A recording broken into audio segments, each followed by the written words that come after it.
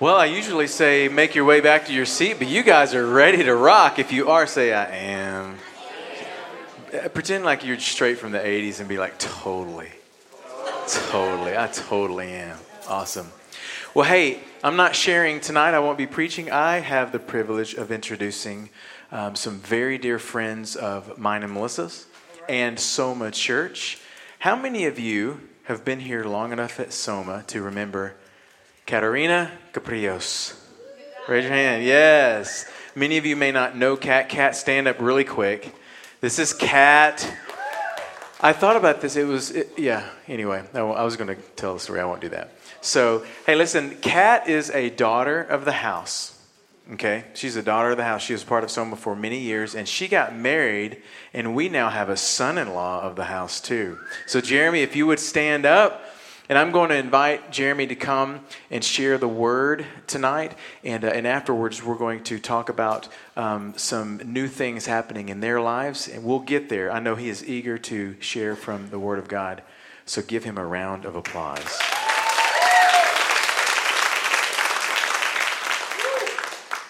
What's up, Soma? Okay, so I'm just going to give you a little bit of background, okay? The church I grew up in was what we call a talkback church. Anybody know what I'm talking about? Do y'all know what I'm talking about? Y'all don't know what I'm talking about. Because y'all aren't talking back. You know, y'all are like, that's nonverbal. Talkback is verbal, right? Hence the talk, right? So how are you guys doing tonight? Okay, see, look, we're going to get along just fine. Y'all don't have to talk back. Maybe it's not your thing. I believe that God is here because He loves you. He's on assignment for your soul. He wants depth and intimacy with you. He didn't just die on the cross just so that you could wear cool jewelry with crosses and have diamonds encrusted in it, depending on what your budget is, or cubic zirconias, or just plastic ones, whatever. Fake it till you make it, guys. I'm not hating on you, okay? But He didn't just die so that we could sit in a building, listen to really talented people play music, and like hope that religion is in some way ever gonna be enough to get us into heaven.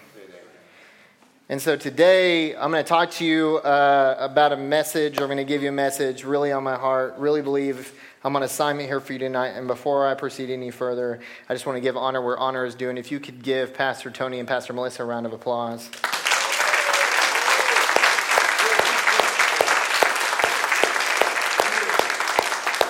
All right, now let's, one more time, if you guys could just stand to your feet really quick. You have no idea what it's like to be poor if you grow up in a rich house. And if this is the only church you've ever gone to, then you have no idea how wealthy you are to have leadership like the Herrings, okay? So I know I told you to give them a round of applause, but it was kind of like the talkback thing, how that started too. And if you're new to the church or a visitor here, don't worry, the real preacher will be back next week. But tonight what I want to do is I want you guys to be as crazy as you can be and just honor Pastor Tony and Pastor Melissa. They're going to hate this, but you really got to do it, okay? Just crazy, yell, clap, something, okay? Come on. Let's go.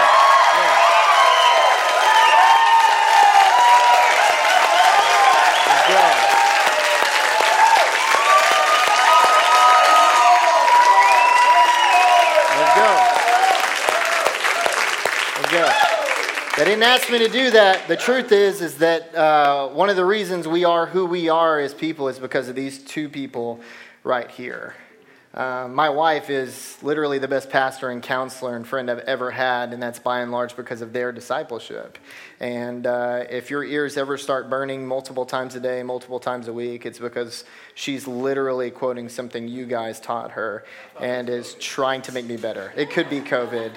But it's not. He doesn't have it. Just if you're real sensitive. You guys can go ahead and sit down. I'm sorry. I want to give a shout out to a couple of really important people in the room. If you see a really pretty lady running around with a camera, that's Kira. Next to her is Kaylee. Can you guys stand up really quick? Okay. They're really important because at the end we're going to talk about something and ways that you can be involved with that something. And they have felt the third something, which is to go with us to the city of Seattle to plant a church that currently doesn't exist. So, love you. Shout out to Rex and Amy Albers sitting right back here. Love you guys. Got some friends from New Covenant Church, Pastors Roger and Olivia Sims right over here in the second row. Last but not least, my best friend, again, already talked her up a little bit, but Katarina.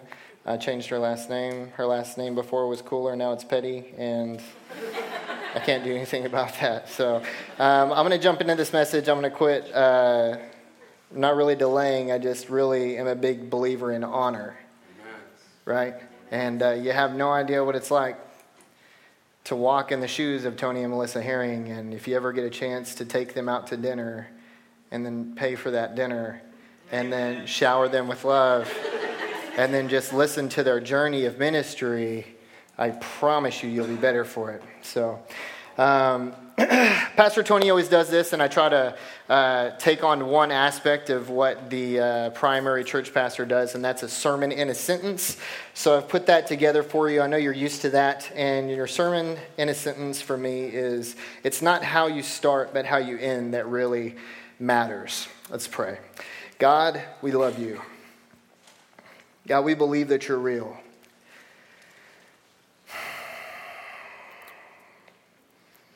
And not the wooden sign on the outside of a church kind of real.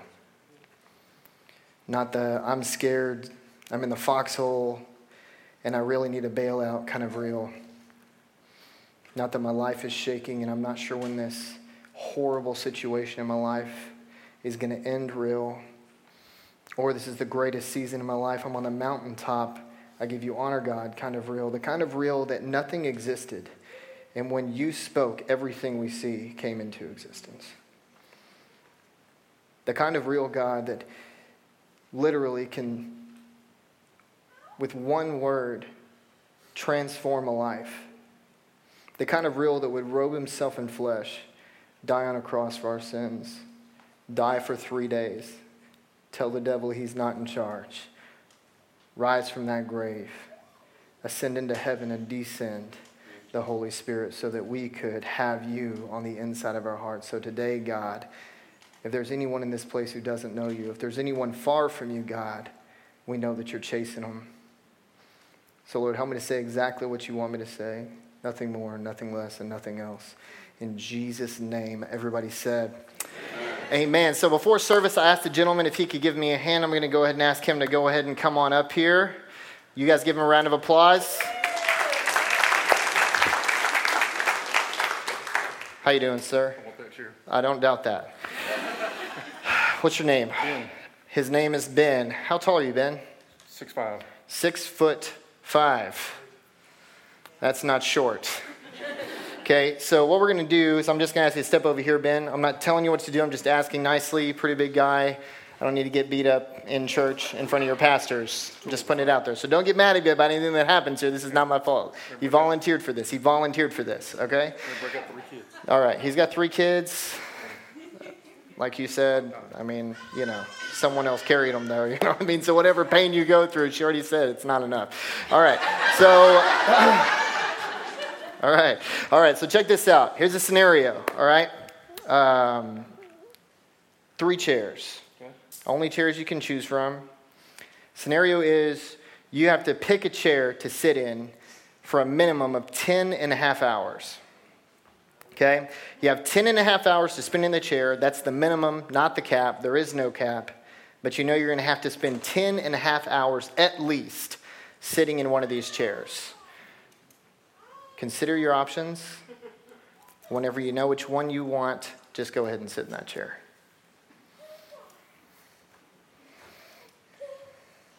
Right. I mean, okay. That's actually really creative. He was asking if he could say something. I actually think he would if I gave him a microphone. Okay, so by a show of hands, how many of you would have chosen the same chair? I mean, go ahead and leave them up. I'm just, I spy with my little eye, everyone telling the truth. Okay, go ahead and put your hands down. Anybody by chance choose the wood chair or the hard back chair? Just for fun. Would anybody choose that little nugget down there on the end? There's always one comedian in the room. Nobody would pick that chair, right? Okay, one more piece of the scenario if you can stand back up for me. Okay, so here's what happened between that last selection and this one. This guy right here, he went all in. What do I mean by that? I mean, he found God. He gave God his life. Now, I'm sure that's already happened, right? This is just a scenario. Okay, you were already on your way to heaven. Not taking that back, just making sure you don't get violent. You're a big dude. You know what I'm saying? As far as the pastor knows. Thank you. Okay, so in between that decision and where he is right now, he gave his life to God. Like he gave everything to God. He surrendered his life and he gave his life to God, which means he now sees himself as a steward of his life and not an owner of his life. And when you're a steward and not an owner, the approach to decisions changes dramatically. Because if you don't own the thing anymore, you have to ask the owner for permission before you decide what you're going to do with your life. So no matter how obvious the decisions may be, when you've given everything you have to God, what used to be practical and make all the sense in the world doesn't even matter anymore because you are tapped into and filled with the wisest, the oldest. He was there before anything else was. He knows the right decision. He knows exactly what you need, and what you need may not be exactly what you think you need or what you see as the best. And so now that you've given your life to God, the same scenario was presented to him, but instead of just jumping in the most obvious chair, he took a second, and this is what he prayed. Listen to what he prayed. He prayed this silently, but you get the chance to hear it. Isn't that crazy? He said, God, I gave you my life, and I meant that. And I don't want to make any decisions that impact my life without you guiding them. So God, I have these 3 opportunities in front of me, and really what I want to know is, which one do you want me to choose?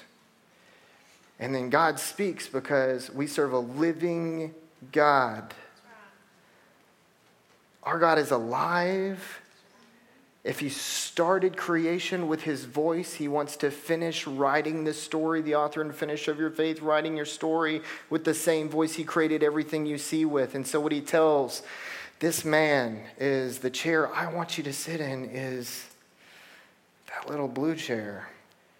But you still get the choice because there's this thing called free will. And so what I'll ask you, sir, is now that you know that God wants you to sit in the little blue chair and not this one or the brown one, which one are you going to pick? Go ahead. Go ahead.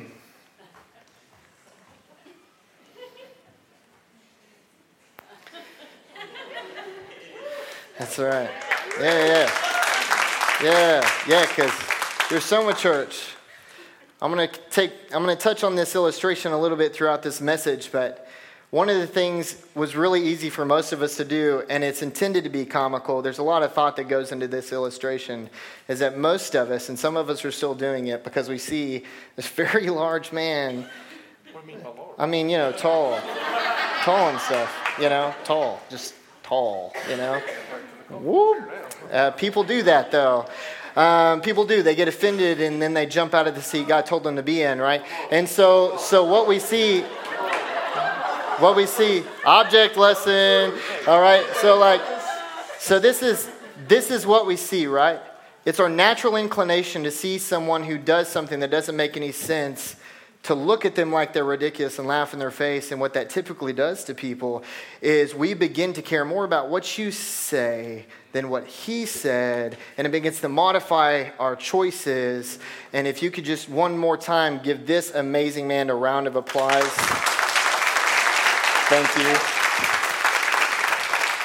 In Matthew chapter 22, verses 36 through 40, Jesus encounters this really smart guy who knew the Bible really, really well. This guy rolls up to Jesus and he says, Jesus, what are the greatest commandments? Jesus said, the greatest commandments are these. The number one, the great commandment, is that you would love the Lord your God with all, everyone say all, of your heart, your mind, your soul, and your strength. And he said the second is like it, and it is to love your neighbor as yourself.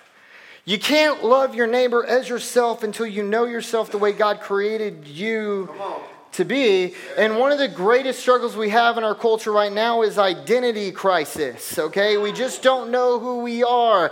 And God created you a specific way with a specific purpose to impact specific people, and He wants to lead and guide you down the path, but we have so many options to choose from, and sometimes we neglect to ask Him which chair we're supposed to sit in. So He gives us these things called commandments that we can go back and reference, and we can say, God, I know I was supposed to be all in. Did I really give you all of my heart?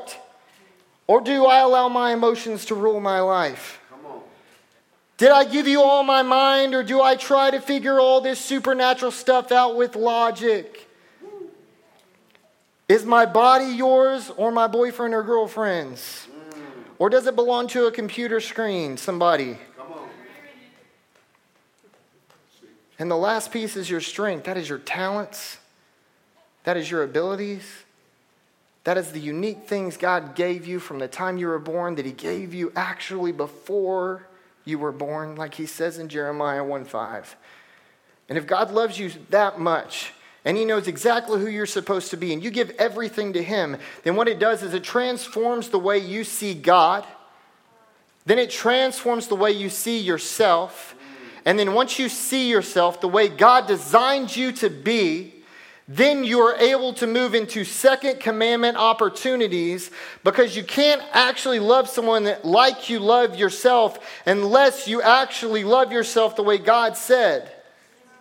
Because if you try to do it before then, you end up going bound up in chains trying to explain to other people how to get out of theirs. Do you guys with me? So when you give all to God, you give Him everything. When you give Him everything, you have nothing left. And when you have nothing left, you're all in. That's the name of the message today. And here's a little thought for my note takers. I know there are some, because this is Soma Church. You guys are a teaching church. Super love that. Super, super love that. Super, super, super, super love that. And this is it. You can have control, or you can have growth, but you can't have both. See, for the all-in person, Jesus is everything or He is nothing. Jesus either died for the whole world or He died for nobody. There's no 50-50 with God. There's no 50-50 with God. So what we're going to do is we're going to look at the story of a man called the rich young ruler. We call him that because of the books Mark, Matthew, and Luke. The story of the rich young ruler is in all three of those books. And what I've done tonight is I've taken, if your basic Bible study principle is if you're reading something in the Gospels, you check and see if that same story is in another Gospel. And if one person's perspective, for example, Matthew, who was a disciple, and then Mark, who wasn't, but got his insight from Peter, and then Luke, who was an attorney or lawyer, wrote his, they're all going to have unique perspective, but it's all true. So what you can do is you can go read all three, discern what they're trying to say in totality, get the total context, all the context, and then understand it. So what I've done is I've taken the three places the rich young ruler story is told, I put it into one set of scriptures for you so that we can go through this and get all the context we need for tonight's lesson. Yeah. Who's excited? All right, let's jump into this. So this is what it says. Once a religious leader came running up to Jesus, bowed down at His feet, and asked, "Good teacher, what good deed must I do to have eternal life?"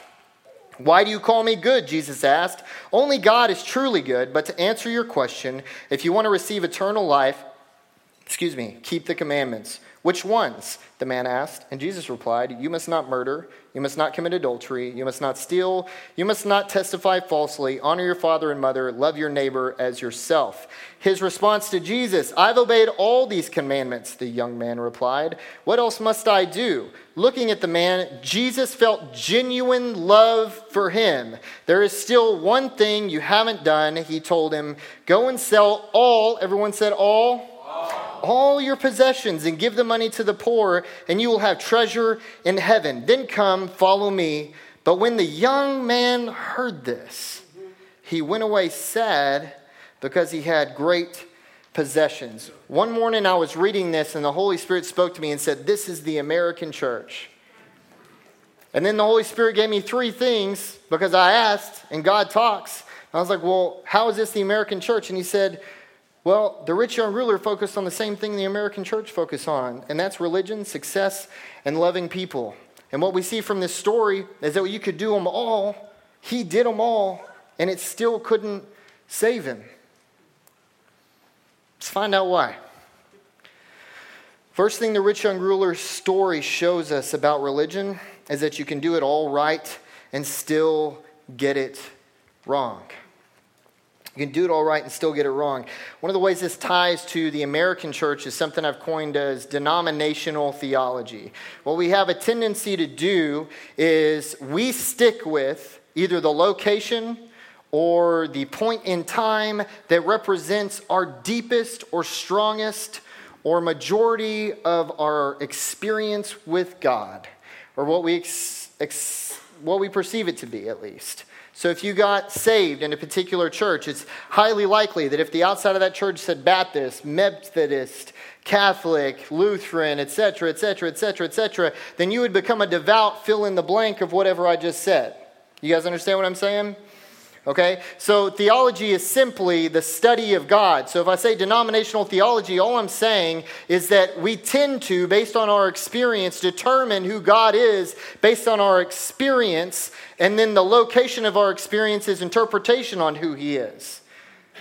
And the dangerous piece about that is that you could do all that right, not realize that you're actually doing it for the wrong reasons the entire time, because motives matter in the kingdom of God, and miss completely out on what God is asking you to do because you've actually made it about religion and not about relationship. You guys are on this boat with me, right? Come on.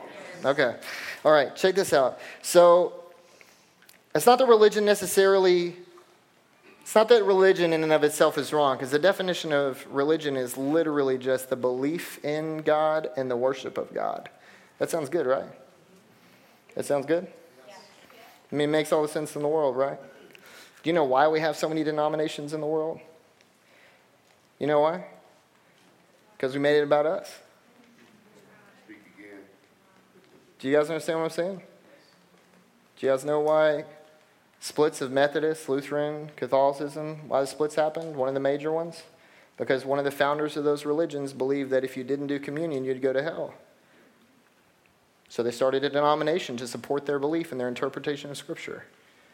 See, man's goal, when we make God take a sidestep and we start trying to determine who He is on our own, and we don't have the humility to realize we could be wrong, then what we do is we put all of our eggs in the religious basket, and we can miss it like Him.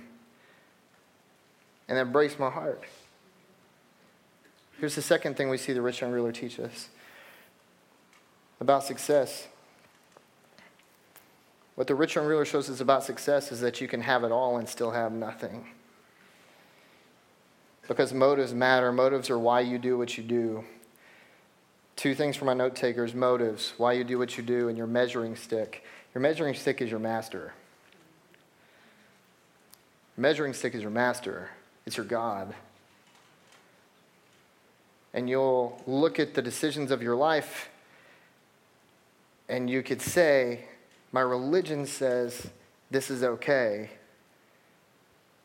But the Bible could contradict your religion. Or the voice of God could step in and be like, hey, you missed it.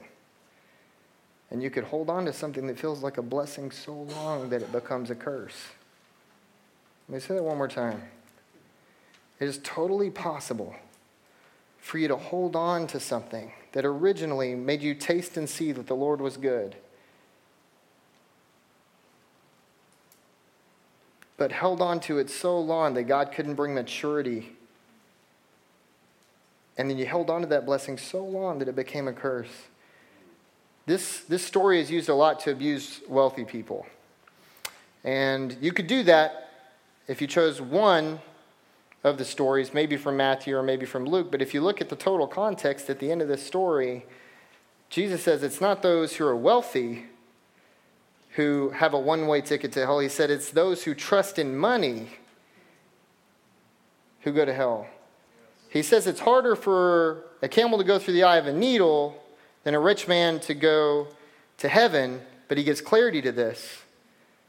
He could give you wealth if you had the kind of heart that could give it all away if he asked you to. Do you know what I mean? And you could really put money, you could put anything in that gap. You could put, it's impossible to make it to heaven if you trust anything other than God. Period. Seriously. How about the perceptions of people? How about trusting their laughter about your decisions over what God's voice said?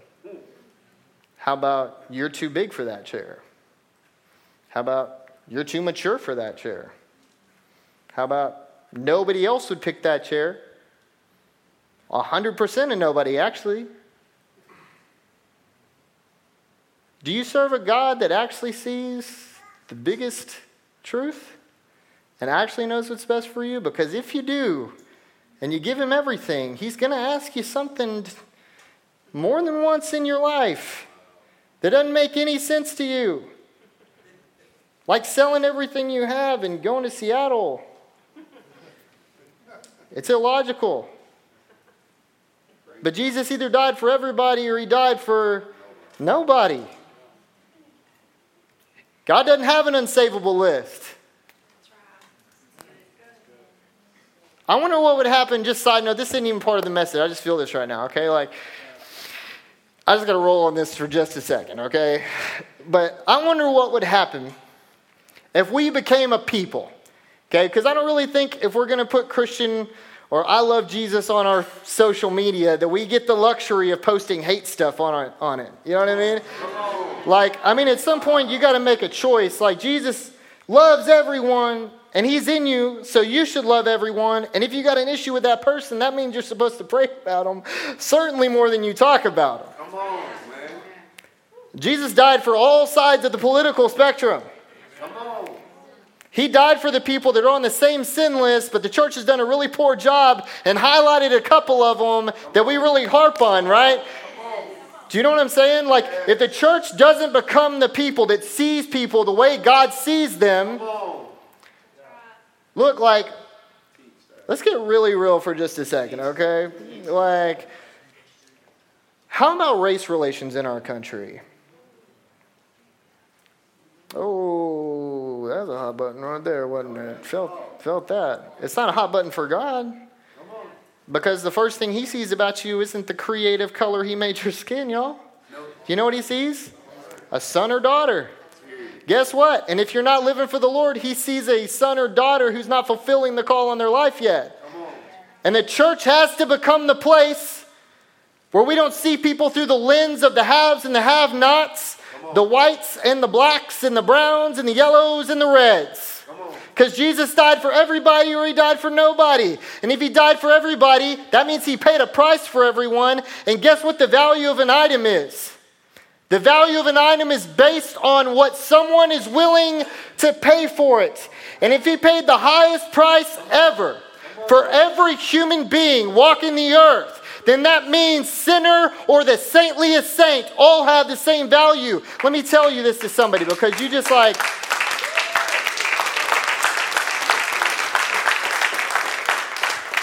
I love you, man. Look, y'all, check this out, okay? Oh, man, I don't like... Look, check this. Check it out. Check it out.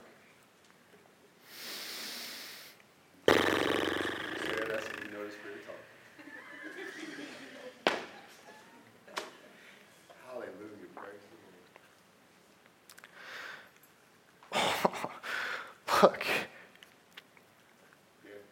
Yes, Lord. Have your way, Lord. Have your way. Look, guys, like, we really don't have a luxury. Come on. We don't have the luxury. There it is. Okay? Like, we just got it. The church doesn't have a choice. Come on. And you can choose whether you want to be in the church or not. That's up to you. And I'm talking about the body of Christ, not Soma. Okay? Come on. But if everybody has the same value, then why is it so hard for us to see someone that doesn't dress like us, look like us, talk like us? And why do we keep holding... Like, why do we keep holding people who don't know Jesus to a Jesus standard? Why do we keep talking about people committing sin who have not been indwelled by the Holy Spirit, purifying, healing, making right of all wrongs? God, do you know what I'm saying? Yes. Like, you want to see, look, like, okay, me personally, and I can only speak for myself, okay? I mean, I'll speak for my son and my wife, okay? But really my boy, because he's all about Jesus, you know what I mean? He's 4 months old. He doesn't know what I'm saying, but that kid right there is going to lead people to God, okay? So here's the thing.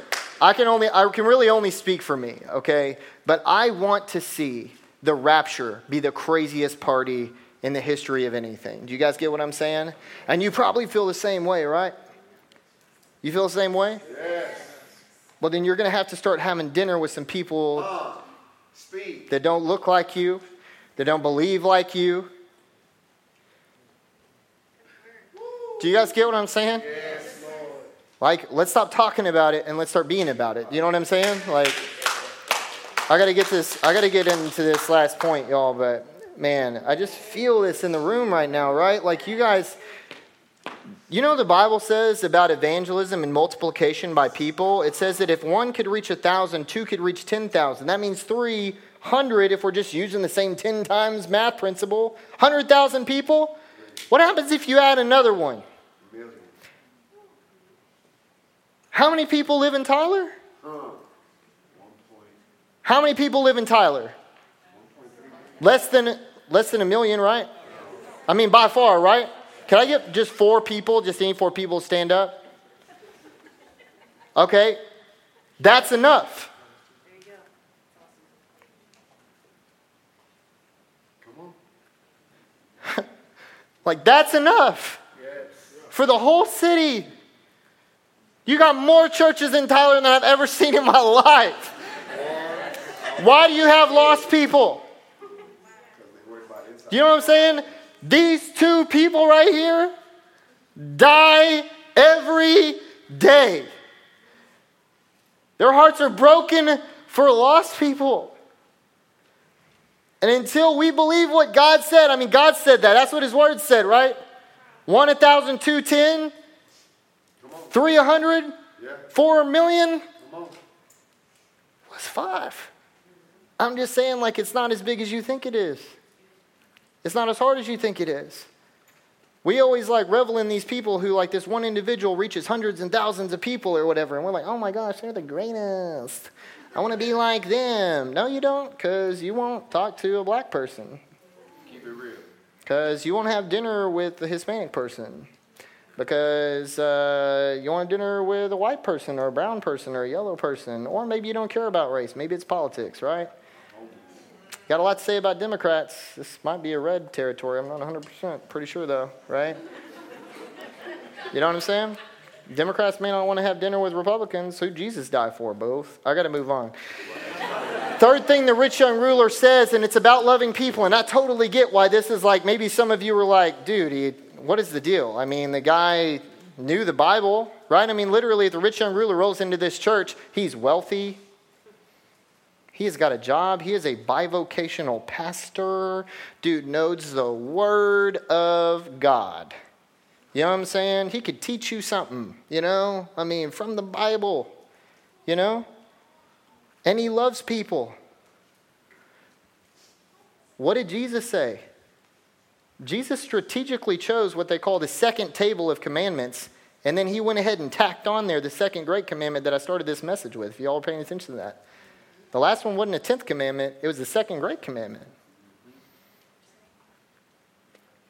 To love your neighbor as yourself. And what was his response? He does it. I mean, he checked all our boxes, right? He checked all the boxes. He's the guy that's like, you know, we want to see the wealthy Christian, so we know it's okay to be a Christian, be wealthy, right? Because we need permission for that. We can't just ask God and do our best and see what he does with our lives. Like, we have to have a spectacle to model our life off of, right? And instead of making it Jesus, we make it a man or a woman. that we want to be like that. I got nothing wrong with mentorship, but oh my goodness, y'all. Like, here's what he shows us about loving people. You can make your life all about people and miss God, but you can't make your life all about God and miss people. You can make your life all about people, and you can completely miss God. You could serve the widows and orphans and do the perfect religion piece. You could give to the poor. You could do all those things, and everyone around you would be like, that dude's got a one-way ticket. I'd be surprised if God don't take him up in a chariot like he did Elijah. Look at him go. I want to be like that guy. Well, this guy had enough religion to worship. He had enough religion to go to church. He had enough religion to read the Bible. But when his religion encountered God, he did not have enough relationship to surrender. He had it all right, and he still had it wrong. He had everything, and he still had nothing. One day, we are going to stand in front of God by ourselves. So all those people we want to impress, they're not going to be there. Katerina is not going to be there. Asher is not going to be there. The Herrings are not going to be there. They're not going to be there to take up for us like they would if we were here on earth, right? God, they're a really good person. Come on, just give them a little bit more time. You don't get an attorney on Judgment Day. And I promise you, those convictions you feel, because I'm not speaking for nothing, those things you feel when you're in your sin cycle in a closed room looking on your phone or on a computer screen and you don't think anybody sees you, guess who does? I feel that in the room, man. Can I just speak prophetically? Is that okay? Like, look, y'all. 98%, tried and true statistic, 98% of men in this country will look at pornography one time. 98%. 70% of men in America will be addicted to pornography at one point in their life. Y'all hear me? Man, I want this chain to be broken. I can just feel it all over the room, y'all. This is one of the only sins that you can hide, that you can do behind closed doors, keep it a complete secret, put on a show for everybody else, and God be giving you this rich, angular moment over and over and over and over and over. And you just put your hand in God's face and say, not today. Statistics bear out that 50% of pastors at one point in their ministry will be addicted to pornography. And I'm not saying that to like taint the holy pulpit, okay? All I'm saying, come on. Do you know what I mean? Like, all I'm saying is that we are all human. None of us are Jesus. And look, like, real easy, I promise you, these two people right here, you could tell them the dirtiest of your dirt. They're not going to see you different. Promise. Guaranteed. You don't know how fortunate you are. I wonder what would happen if you would experience and just allow God in completely. See, because there's some people in the room and you're doing everything right, but you got that one thing, man. And maybe it's not that. Maybe it's something else for you. Maybe you care more about politics than you do Jesus. Maybe you see the Bible through a red or blue lens. Maybe you see people through a red or blue lens. You guys get what I'm saying? Man, God is on assignment for our hearts today.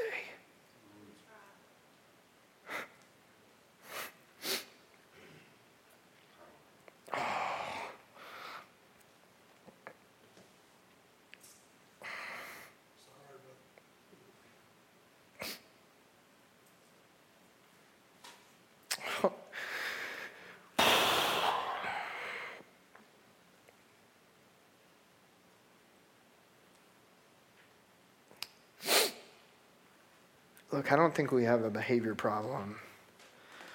I don't know how this is going to sound. Okay, but I don't think we have a behavior problem. I think we have a belief problem. I don't think money, religion, popularity, success, sex, relationships, or anything else will send you to hell. But I think the belief that any of those things are better than Jesus will. I don't think we have a behavior problem. I think we have a belief problem. I think there's too many people sitting in this chair right here.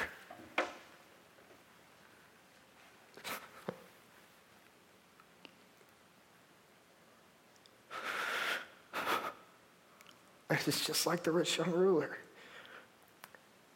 You got enough of Jesus to where you can't get along with the world, but you got too much world to give everything to Jesus.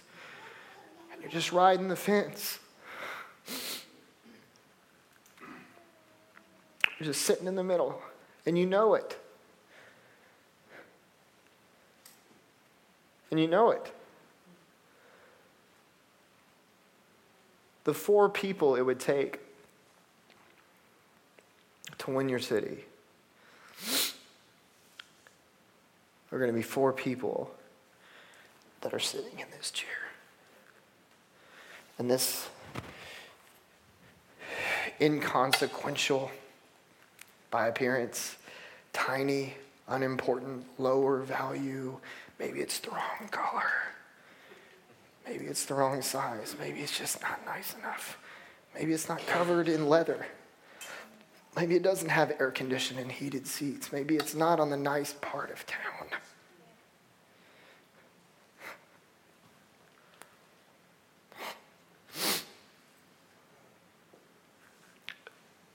But I don't know a single person who ever sat in this chair that would ever give it up for this one. I don't know anybody who ever sat in that chair and experienced what that chair has to offer that would jump back into this chair right here. We don't actually have time for those 2 chairs if we are going to reach lost people. And God could totally give you the results of what you wanted in the blue chair His way. This is not a commandment against wealth. This is a commandment against idolatry.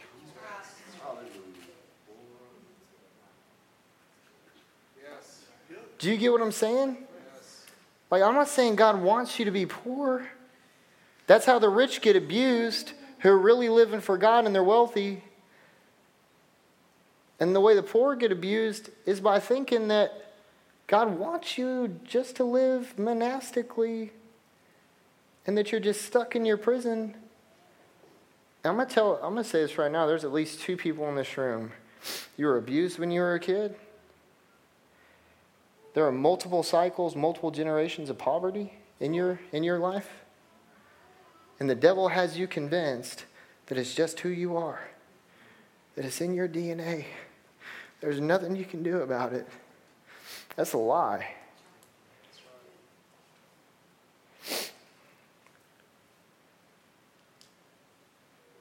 Every man 3 generations back in my lineage was a substance abusing, wife beating, or wife beating and daughter molesting, wife abusing, beating man. Am I any of those things? I'll tell you right now, I'm not. Do you know why? Jesus. And to those people in the room, whoever you are, sitting here is not a choice to be poor. Sitting here is a choice to be free. Oh man, I'm eating all this time. Okay. Keys? Yeah. Thanks, man. And we're going to have to close this. I can't believe I'm sorry. Would you apologize for the spirit? Wow.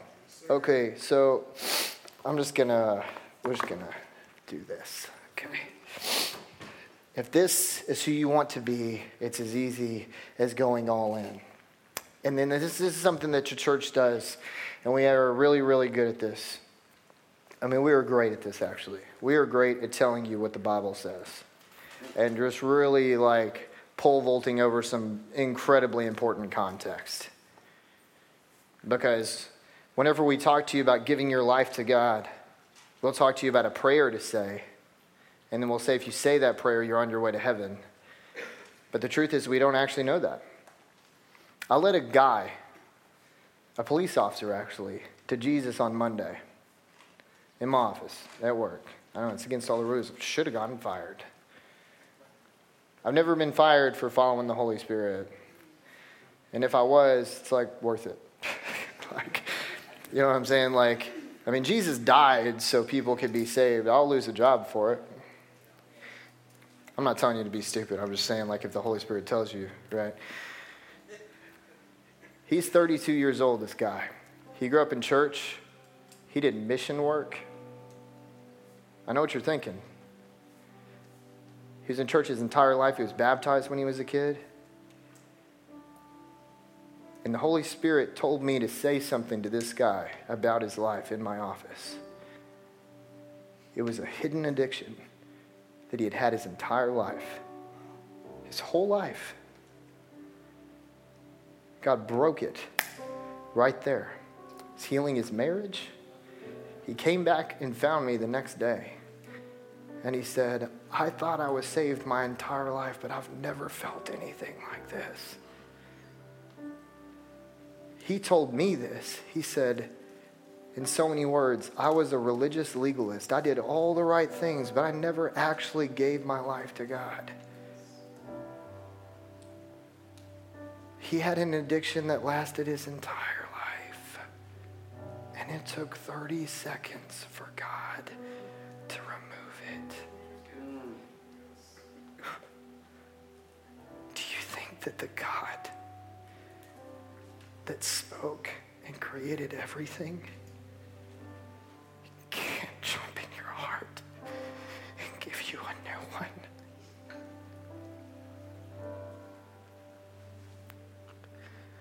Jesus is everything, or he is nothing. Jesus is everything, or he is nothing. And there's no in between. Can you stand?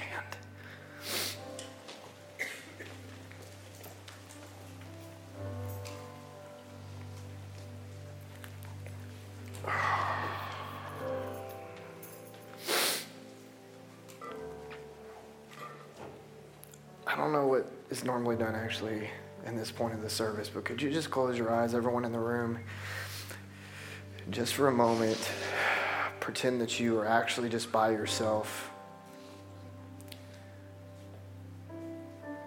Do whatever you've got to do, and just ask God, ask the Holy Spirit what he's trying to say to you right now.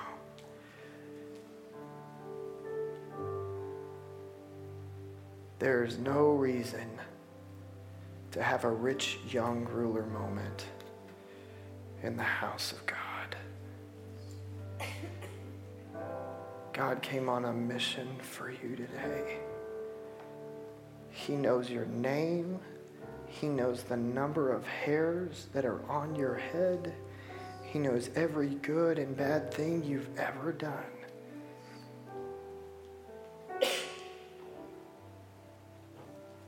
And 2,000 years ago, he didn't just die for the whole world. He died just for you. He looked 2,000 years ahead. He saw you standing in this room. And he said, you were worth it.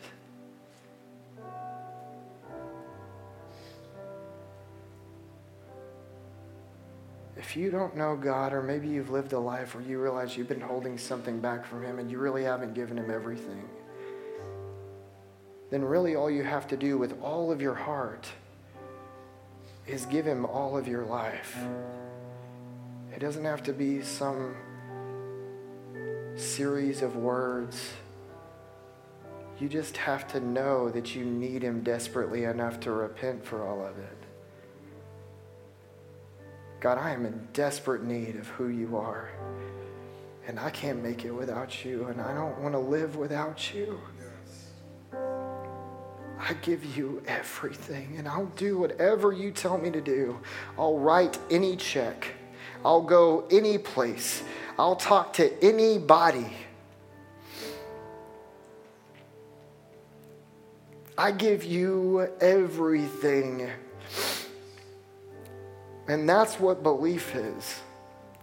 That if you're really God, then I can trust you with everything I've got. And the only reason I have it is because of you in the first place. And you would never ask me to give up something I ever needed in the first place. So God, right now in Jesus' name, move in this place. God, you're speaking to so many people right now. So many people in this room. And don't dismiss it if you think yours is a small thing. Don't think that you're not abused or you weren't raped or molested as a kid, because God wants to set you free for those who have experienced that. I feel that in the room. But some of you are sitting back right now and you're thinking that like you're not bad enough to push in, and this is for someone else. No, this is for you.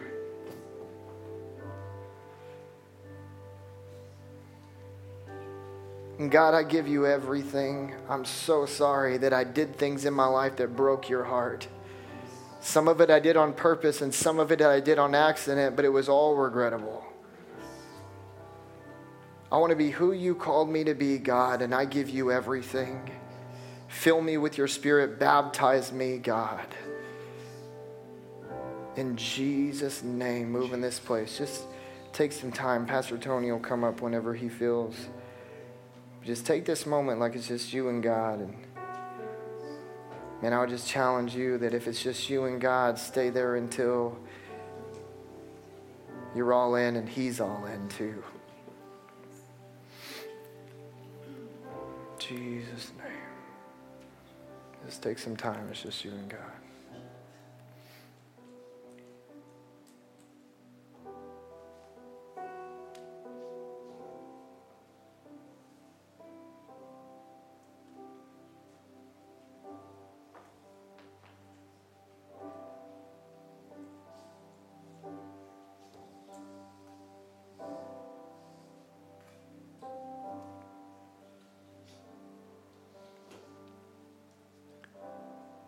One time the Apostle Paul says that he was genuinely concerned that the church, believers, would get away from the purity and the simplicity of the gospel. I think one of the things that Jeremy communicated tonight is how right the Apostle Paul was. It's so simple. We need Jesus, and Jesus loves us. Those two things go together really well. Amen. One of the things that I love about Jeremy and Kat is they want to keep the gospel pure and simple. And God has spoken to them to go to an area that really needs Jesus, Seattle, and start a church and begin sharing the gospel to people that need it. Melissa and I and our leadership are really excited for them. We are 100% in support of them. Our church is going to be supporting them financially. They've asked if Melissa and I would be on a team of overseeing elders for their church. And I'm like, duh. So proud and privileged that we can do that and be that for them. And so I'm going to have Jeremy and Kat, you guys go ahead and be seated. I'm going to have them share really quickly how you guys can be involved, okay? And then Melissa and I together are going to come, and really anyone else that knows Kat and Jeremy, and we want to pray over you guys. So careful, it's anointed. Yeah. Well, what's up, guys? So we'll try to be pretty direct, and you guys can just ask whatever questions you want after service. We set up a table. You probably saw that when you came in. We just want to say what an honor it is, again, to be with you guys tonight. You just feel the presence of God in this place. You know, I mean, it's always been that way, and that's how they lead. And some of you may have never been back there, and I hope this is okay to say, but when they pray before service, they say, hey, God, we've made a plan, but the most important plan is yours. And we're totally open to modifying our plan if it's out of alignment with yours. We're just doing our best to be on your program. Do you have any idea how rare that is? I've been in churches all over the country. That's really rare. Let's leave that alone. But you should remember that.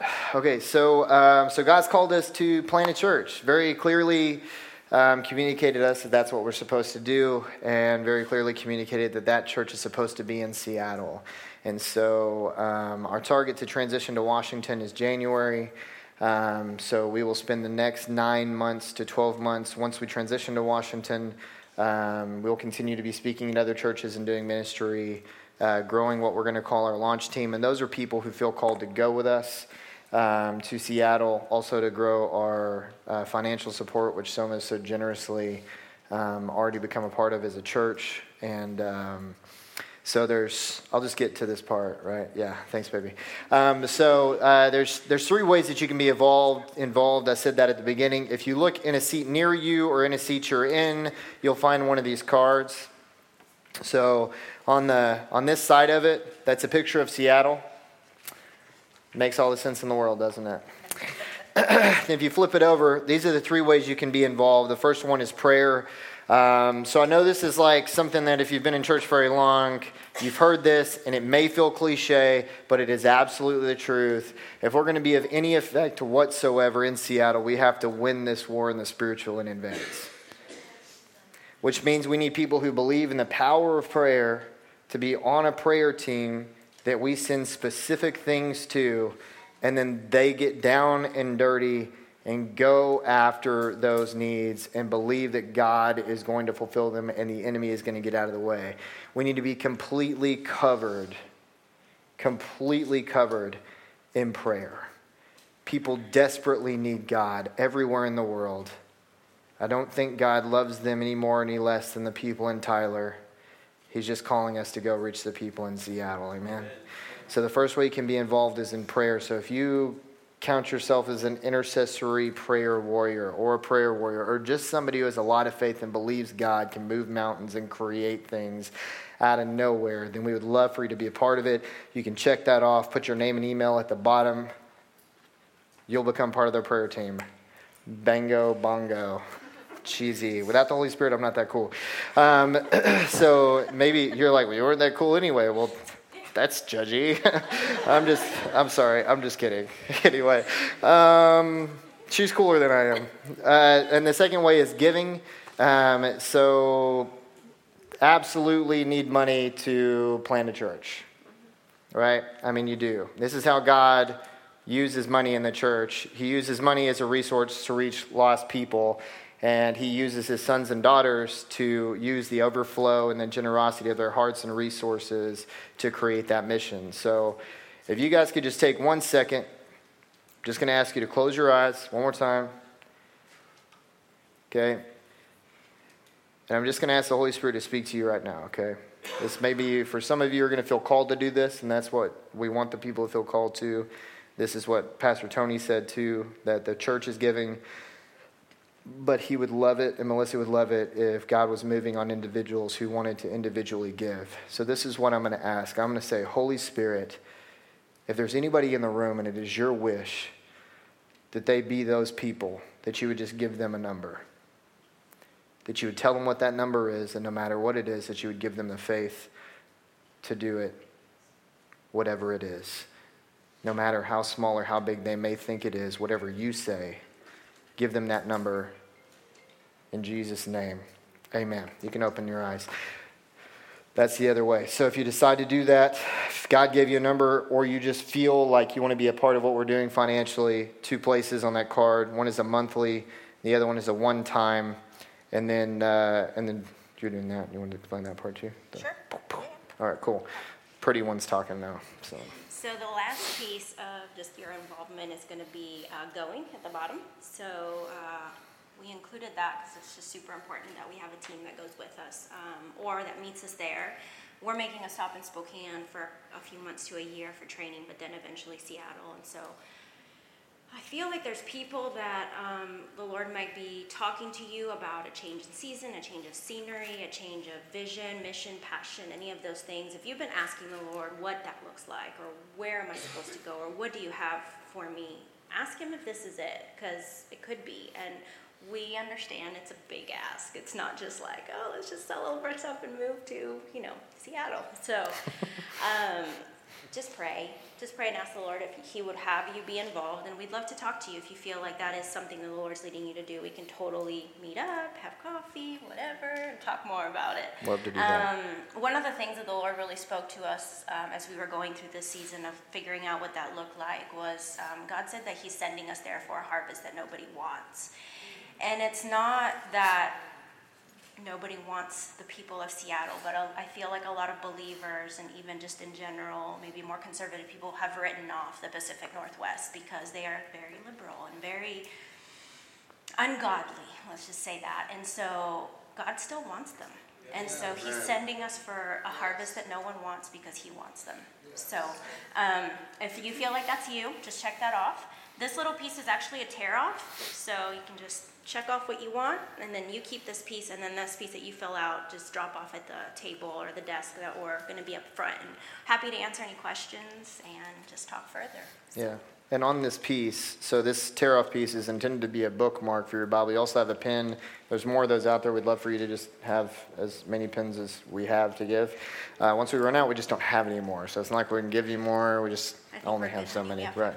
You're right. But who knows? Maybe you're trying to start a pen ministry, and you're like, you ask God for free pens. There he is. If that actually happened, just tell us that first. It's going to look weird if you're like, oh, all the pens.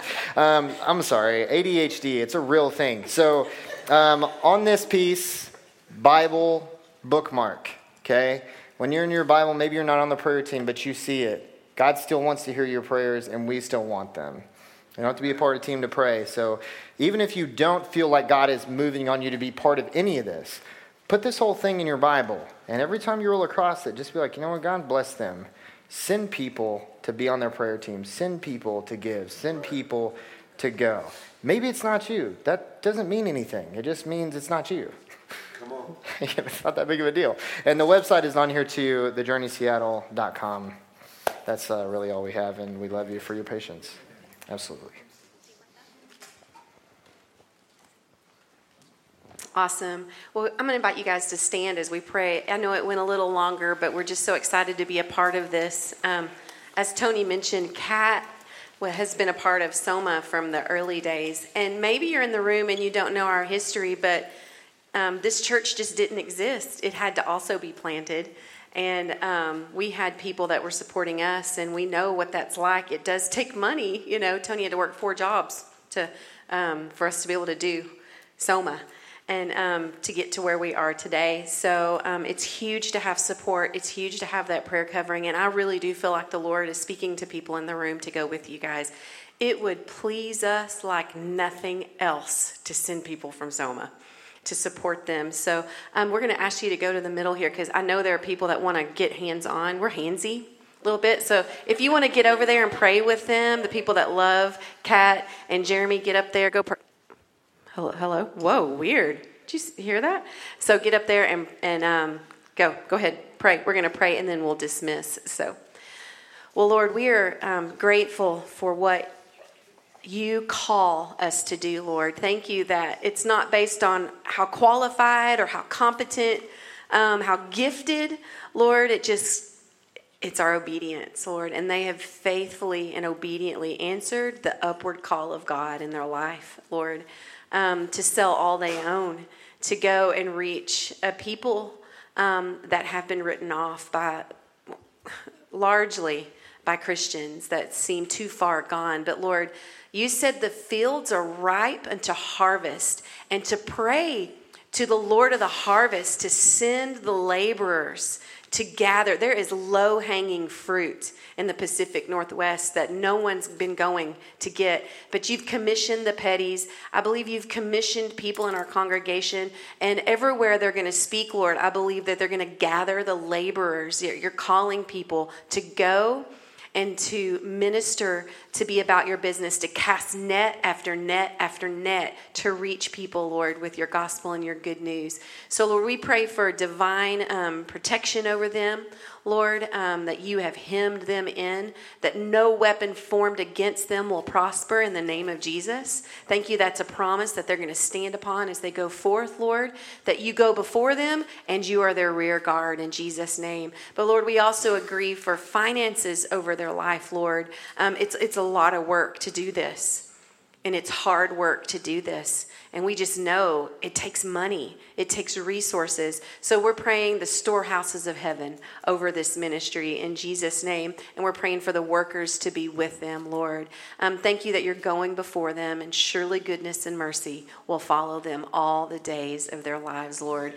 We commit this time to you. Seal it in the Holy Spirit, Lord. Thank you for salvation tonight, Lord, believing that there are those who called upon the name of the Lord and were saved. We celebrate that. Would you celebrate that tonight? Thank you, Jesus. We love you. Amen. You guys go see them at the table before you leave. All right.